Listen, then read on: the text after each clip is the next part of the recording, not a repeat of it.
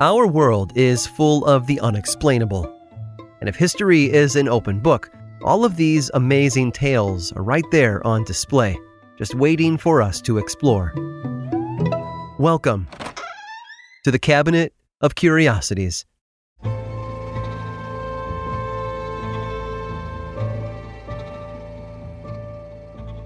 Photography during the late 1800s and the turn of the century saw a drastic leap in progress from the pinhole cameras and daguerreotypes of the past.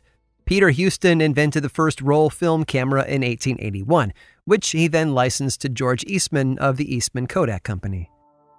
From then on, photographers of all kinds, from amateurs to professionals, were able to capture special events and daily life with the press of a button. However, speed wasn't everything.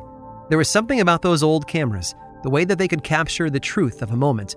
One photographer used her camera to capture more than a moment, though. She managed to snap a picture of something entirely unexpected. In 1891, Wellington Henry Stapleton Cotton, also known as Lord Combermere, was killed while visiting London. He'd been injured in a horse-drawn carriage accident, and weeks after the incident, a blood clot in his heart resulted in cardiac arrest.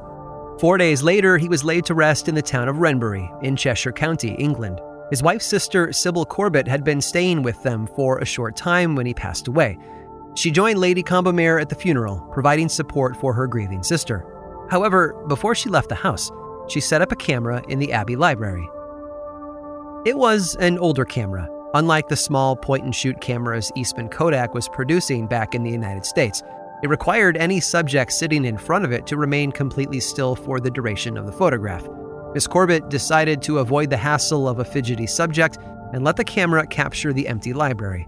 Almost no one was in the house. Staff were either attending the funeral or relegated to their quarters until the family had returned from the cemetery. The camera's shutter remained open for an hour. When Miss Corbett returned to the Abbey, she packed it up and stowed it until she was able to have the photographic plate inside developed. 8 months later, she got her chance, and upon examining the photos she'd taken, noticed something odd about the picture of the library. For one, the light from the windows had blown out much of the left side of the shot, casting a blinding glow across the bookshelves and some of the furniture. And seated in the chair in the foreground was a person. Well, not a whole person. He was transparent, almost a blur. The visage wore a high-collared shirt and black cloak. His hair was white, and he had a beard. Miss Corbett showed the photo to her sister, who confirmed that it was, in fact, the late Lord Combermere. Corbett couldn't believe it. She went back to check the date the photograph had been taken and was shocked to find that as the camera was capturing the ghostly image of Lord Combermere, everyone else was attending his funeral. Very few people within the family knew about the picture, and for several years, things stayed that way. Then in 1895, a secret society of paranormal researchers known as the Society for Psychical Research published a journal detailing Miss Corbett's fantastic photo. It turns out a friend of hers had contacted them about looking into whether Lady Combermere's sister had, in fact, captured a ghost on film. The plate she'd used to take the photo had been prepackaged and had not been exposed prior to the day's events.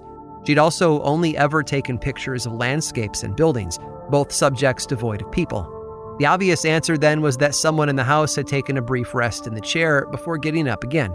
However, the person sitting in the chair did not resemble any of the men who might have been in the house at the time.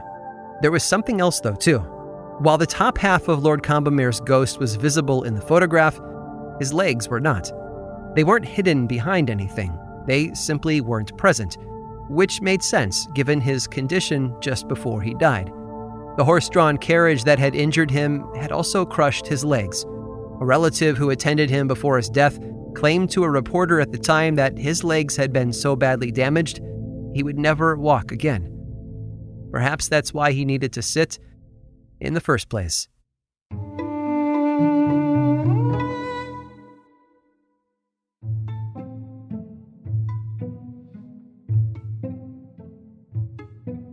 Evil's origins are nebulous.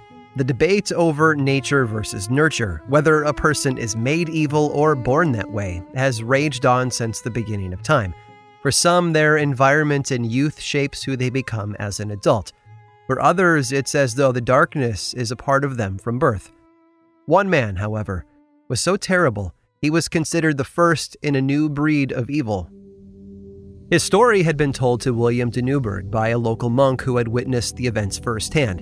William was a medieval chronicler in England during the 12th century, and the monk had lived near Onantis Castle where the events had taken place. A man who had performed terrible deeds in York had fled to the castle to hide. The lord of the castle welcomed him in, providing him shelter from the people chasing him.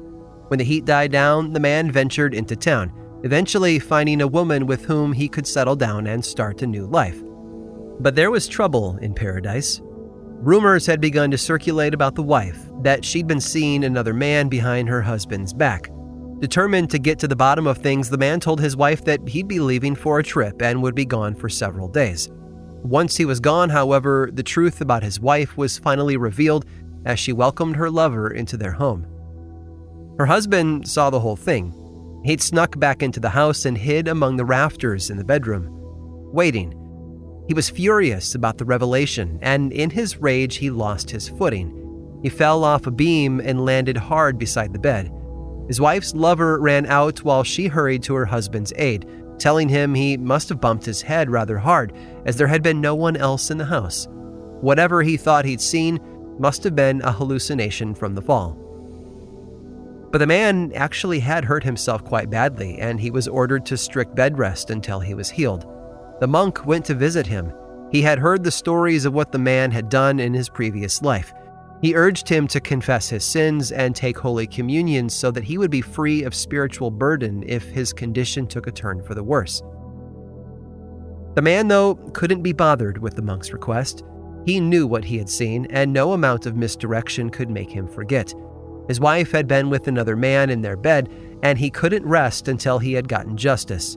He told the monk he'd consider his request the following day. But as the old saying goes, don't put off till tomorrow what you can do today. The man's condition did in fact worsen, and during the night he passed away. Despite not confessing his sins or taking the Eucharist, the man was given a Christian burial, and perhaps that's where the monk's plan had gone wrong. A man with as much unquenched evil coursing through his veins could not be stopped by such a ceremonial end. The night after his burial, he rose from the dead. He wandered all over town with a pack of barking dogs in tow, exacting vengeance on anyone in his path. Villagers refused to go out at night for fear of being attacked. Everyone locked their doors at night. Each evening he emerged, his rotting corpse growing worse. Its stench carried with it a cloud of death and decay that killed those who got too close. Many who survived moved far away, leaving those who chose to stay to deal with the undead monster tormenting their town. The monk held a gathering of other religious men from all over Europe to help him deal with it. However, some in the town couldn't wait any longer. The problem had to be dealt with immediately, so while the religious men ate and brainstormed, two brothers took matters into their own hands. Their father had died after coming in contact with the walking corpse, and they didn't want anyone else meeting a similar fate. Shovels in hand, they went to the cemetery where the man had been buried. It didn't take them long to dig him up. He hadn't been buried as deeply as they'd expected, and he didn't look the way a dead body was supposed to look. Rather than a rotting husk of dried skin and bones, he was instead filled with blood. The shroud he'd been buried with was ripped up as well. Something was odd about this grave. It had been disturbed from the inside. The brothers stabbed the corpse. The blood inside oozed all over. They hauled the body out of the grave and took it just outside of town where they built a funeral pyre to finish it off once and for all. The brothers beat the body repeatedly with the shovel before ripping its heart out and tossing the body and the heart on the fire. Once the corpse had been reduced to ash, the two men told the monk and his companions at the church of what they had done. The monster was gone. No one else died from the evil man's poisonous clouds after that, but something else had emerged that night. It wouldn't be given a name for another 500 years or so, but the monk's story had given birth to a legend as immortal as the man it was based on. The monk and the townsfolk had faced off against what is widely considered to be the first known vampire. I hope you've enjoyed today's guided tour of the Cabinet of Curiosities. Subscribe for free on Apple Podcasts or learn more about the show by visiting curiositiespodcast.com. This show was created by me, Aaron Mahnke, in partnership with How Stuff Works. I make another award-winning show called Lore, which is a podcast, book series, and television show, and you can learn all about it over at theworldoflore.com. And until next time, stay curious.